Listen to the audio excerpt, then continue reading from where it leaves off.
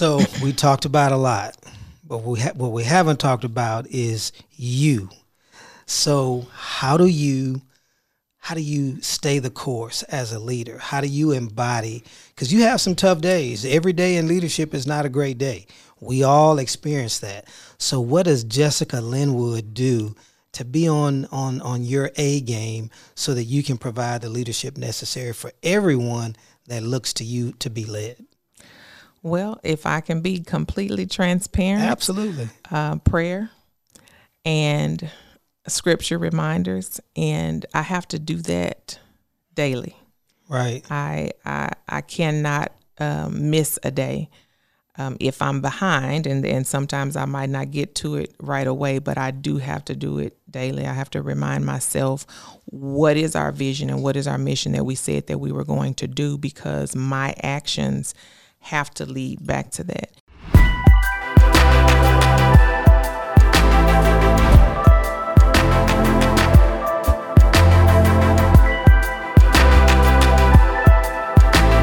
Hi, my name is Dr. Mark Smith, and I'm superintendent of Duncanville ISD, and this is my podcast, Super Intentional.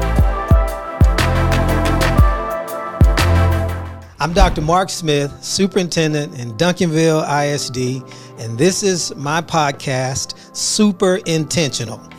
You know, I believe everything rises or falls based on leadership, and as leaders, we have to be super intentional.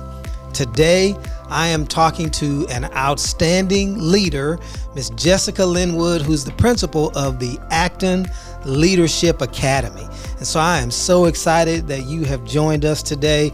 You have so much to provide to our listeners. And so we're just going to have a great time talking about you and Acton Leadership Academy. So, you know, you haven't been in Duncanville for a very long time. What has been your journey to Duncanville ISD? Well, prior to coming to Duncanville, I worked in Dallas ISD. Actually, my entire education and career was in Dallas ISD. I'm a graduate of Dallas ISD, and I have served at every level, actually. I've served at elementary, middle school, and high school. And just prior to coming to lead the Charles Acton Leadership Academy, I was at Ann Richards Middle School as an assistant principal. So now you may remember this. We interviewed you like right in the middle of the pandemic, and it was all Zoom. And that's not normal for us. So my first interaction with you was on a computer. That was different. It was different for me, but it was kind of an advantage, if you will, for me, because I got an opportunity to relax a little bit more as far as the space was concerned. Not knowing Duncanville the way I know Dallas ISD, I'm very familiar with many of the people that are there. And so just coming to a space where there were so many leaders that I was not familiar with, I think I actually was able to relax a little bit. I don't know if that came across in the interview, but I believe I was able to relax a little bit. Well, I picked up immediately your focus, your calmness, a quiet calmness and confidence. And so those are excellent attributes to have for someone leading the Charles Acton Leadership Academy. So right as you were coming into the district, we were focused on innovation and bringing specialized programs to our campuses. We wanted to target an elementary school. So you were the perfect principal to get us off and running with our first Leadership Academy. So just kind of tell us about the journey and the vision and where that came from in terms of leadership for students at the elementary level. It's been an amazing journey. It's definitely been different because we're still navigating through the pandemic. However, our parents have been super supportive. Of course, we've received great support from our district as well as our teachers and other staff. As far as the Leadership Academy, I think it felt great with me because I have always known that one of my gifts is leadership. I love teaching and I love being a leader. And so one of the things I say to students all the time is to choose leadership. So prior to us actually fully rebranding, that is something that we were talking about. We were having those conversations. And I actually started my first professional development with teachers talking about the event plus response equals outcome. So what kind of leadership are you showing every day in front of the students, in front of your peers, to actually write your own story and how you're contributing to our campus. Right. So it actually worked very well. Yeah. Think about this. I was thinking about this when I was preparing this time that we would have together. I was probably in college, maybe a junior or a senior or so, before I got my hands on the book, The 7 Habits of an Effective Leader. And when I read it, of course, it resonated with me really quickly. I just gravitated to it.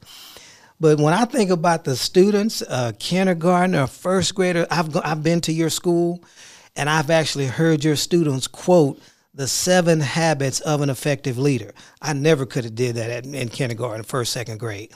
That's powerful. So let's talk a little bit about what it means for students to just even know what the 7 habits of an effective leader are.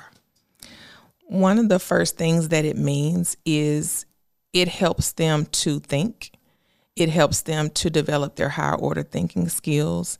It helps them to manage themselves socially.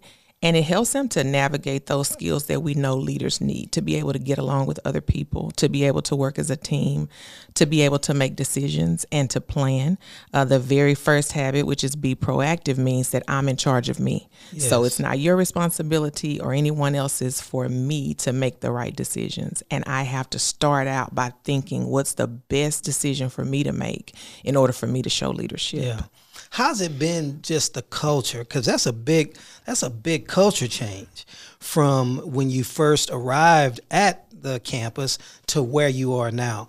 So what did you do to get buy-in from your teachers, from your students, and the Acton community?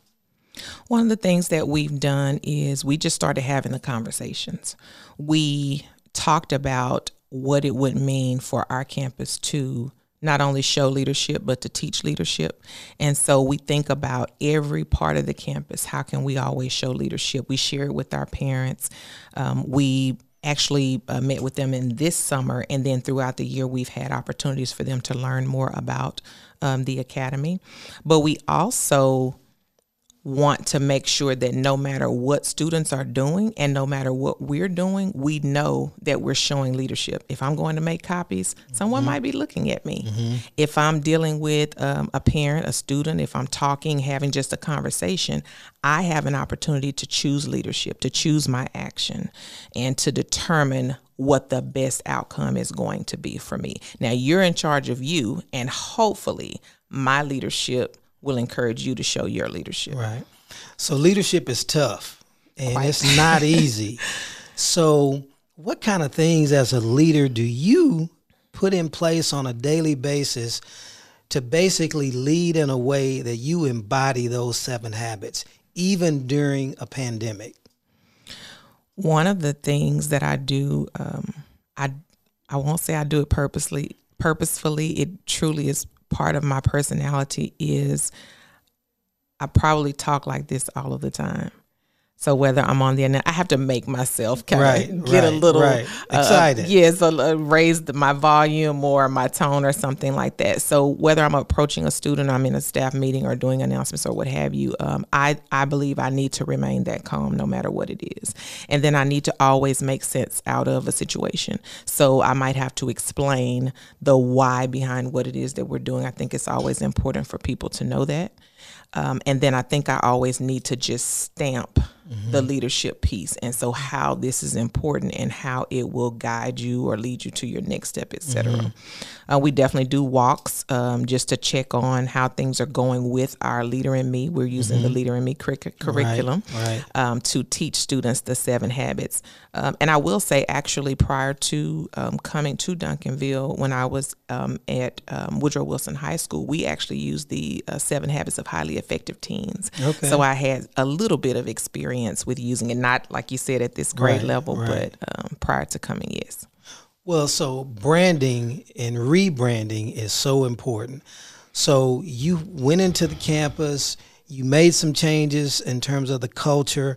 I've also seen some visual differences on the campus from prior to us implementing the Leadership Academy. And so that's all a part of your rebranding. What kind of things have you done to rebrand visually the Acton Leadership Academy? Wow, we have done so much around the campus. When you drive up, there is an immediate aesthetic difference. We have wraps around our campus that show our new baby cub panther. Yes. And so you can see that on the front. We have leadership statements. We have our 7 habits lining our hallways. We have academic reinforcements on our stairs. On our walls, there's a huge multiplication chart outside of our library that leads to the cafeteria. We just have puzzle pieces to show how the habits fit together that can be seen really from 3 or 4 different sides of the campus. And then we're reinforcing those consistently. Yeah. So there's been so much. And most recently, we actually got some assistance from Miss Pam Thomas to rebrand our teacher center, which is now going to be a makerspace. Okay. And so we're going to bring teachers in to provide professional development for that, and that will be something that we will want to offer at the Charles Acton Leadership Academy. For those that may not know, what is makerspace? What is that concept about? A makerspace is a place to invent, and so whether you come in with a specific activity like a challenge, build the highest tower, just using these materials, or build a fast car, or there may be something that you just come in and say, okay, what would you like to create today? And so we want teachers to be able to think about the lessons that they currently have and how they could incorporate the makerspace. Or if we have an opportunity to build a club, which we're thinking about for next year, we probably won't do that this year, but we'll be able to bring a club in. Well, I thought about, I guess maybe 2-3 months ago, we had the Commissioner of Education, Mr. Mike Morath. He came and did a site visit. This rebranding that we're talking about, that was one of the things that they highlighted that was so positive about that experience. So when you have the Commissioner of Education, Mike Morath, comes to visit your campus, what was that like, and what was the preparation leading up to that? Well, knowing that he was coming, we were, or I can't speak for anyone else, I was a little nervous. That's normal.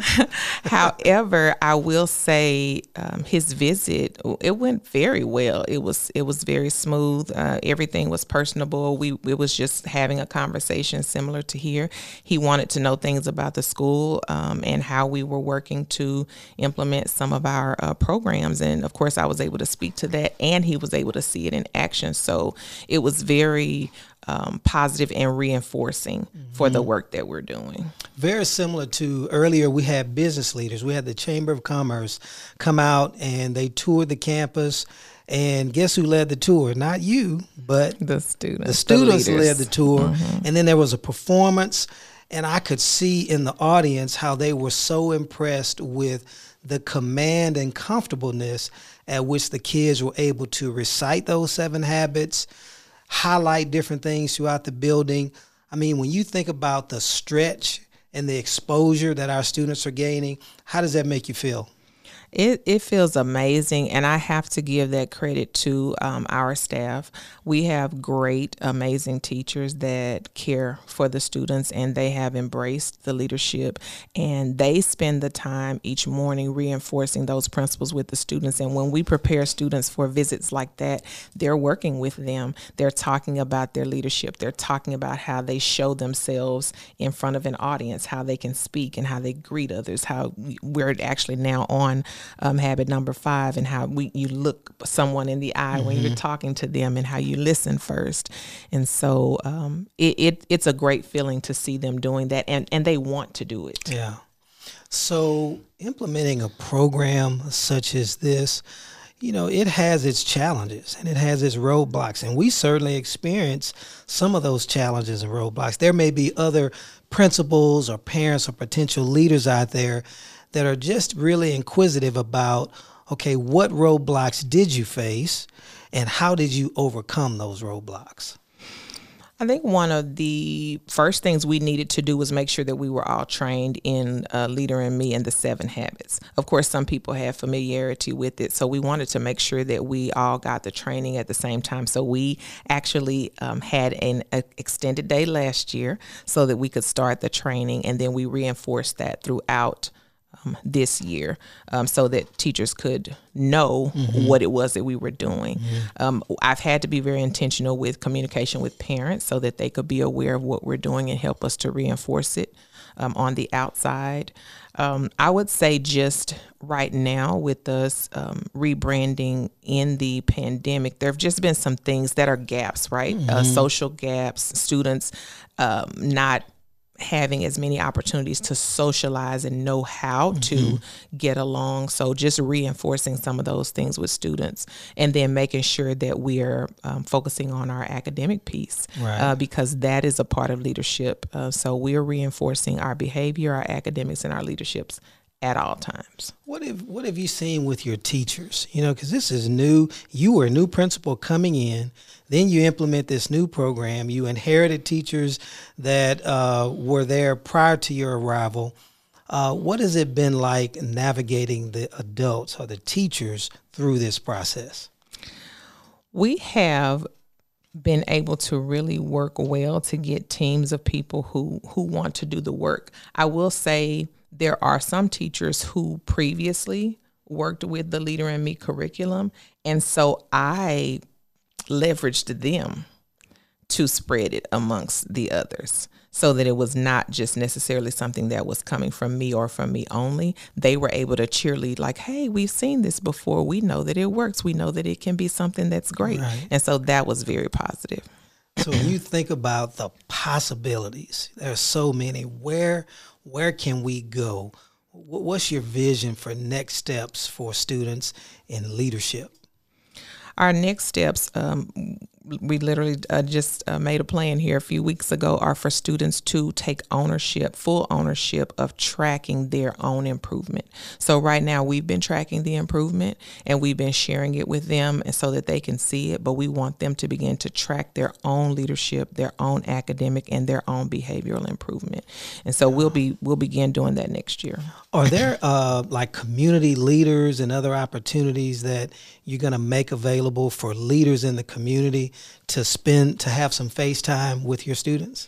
Absolutely. So we started actually last year with our career day. Is just kind of one chunk right in the year where we bring people out, and we actually brought preneurs in so that they could engage with students. But I believe starting with the Best of Southwest tour that we had when they came in, getting them in front of students. But then we have some coming in for Dallas Reads, and we'll have another community opportunity. Next year, I intend to have at least 2 where they can come in and not only talk to students about their leadership roles, but how what they do ties to the 7 habits, so they can see, if I have this habit, I can do this. This is a habit that's important for me in the future to be able to be part of this job field or career, etc. It is amazing how I remember back when I was in elementary school and we had, I guess, kind of a career day. I don't even think we really called it career day, but we had this person. He came in, his name was Cedric Hartman. At the time, he was an NFL football player for the San Francisco 49ers. And so he came in, I don't know, maybe 4th grade or so. He came in and he spoke with us. And that has such a profound impact. I had never seen a professional football player in person. He was so personable. And sports was something that I was really excited about back then, and that made such a huge difference. Do you see that today with your students when you bring successful leaders in, that it exposes them in a way that they believe, okay, I could do that or I could be that? Absolutely. Anytime we've had visitors, students are excited. They want to be the person to greet them at the door. They want to know more about them. We allow them to create their questions. during the past year and a half, because of the pandemic, we've not had as many, but we are opening more as we go even into this spring, and I anticipate even more next year. But they definitely love those opportunities, and we help them to build their questions and know what to take away from the conversations. So we talked about a lot, but what we haven't talked about is you. So how do you stay the course as a leader? How do you embody? Because you have some tough days. Every day in leadership is not a great day. We all experience that. So what does Jessica Linwood do to be on your A game so that you can provide the leadership necessary for everyone that looks to you to be led?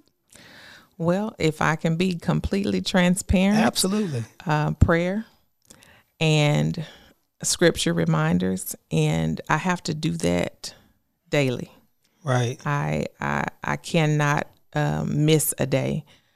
If I'm behind, and sometimes I might not get to it right away, but I do have to do it daily. I have to remind myself what is our vision and what is our mission that we said that we were going to do, because my actions have to lead back to that. Mm-hmm. If I'm in a tough situation, I have to come back and say, all right, what is the mission today?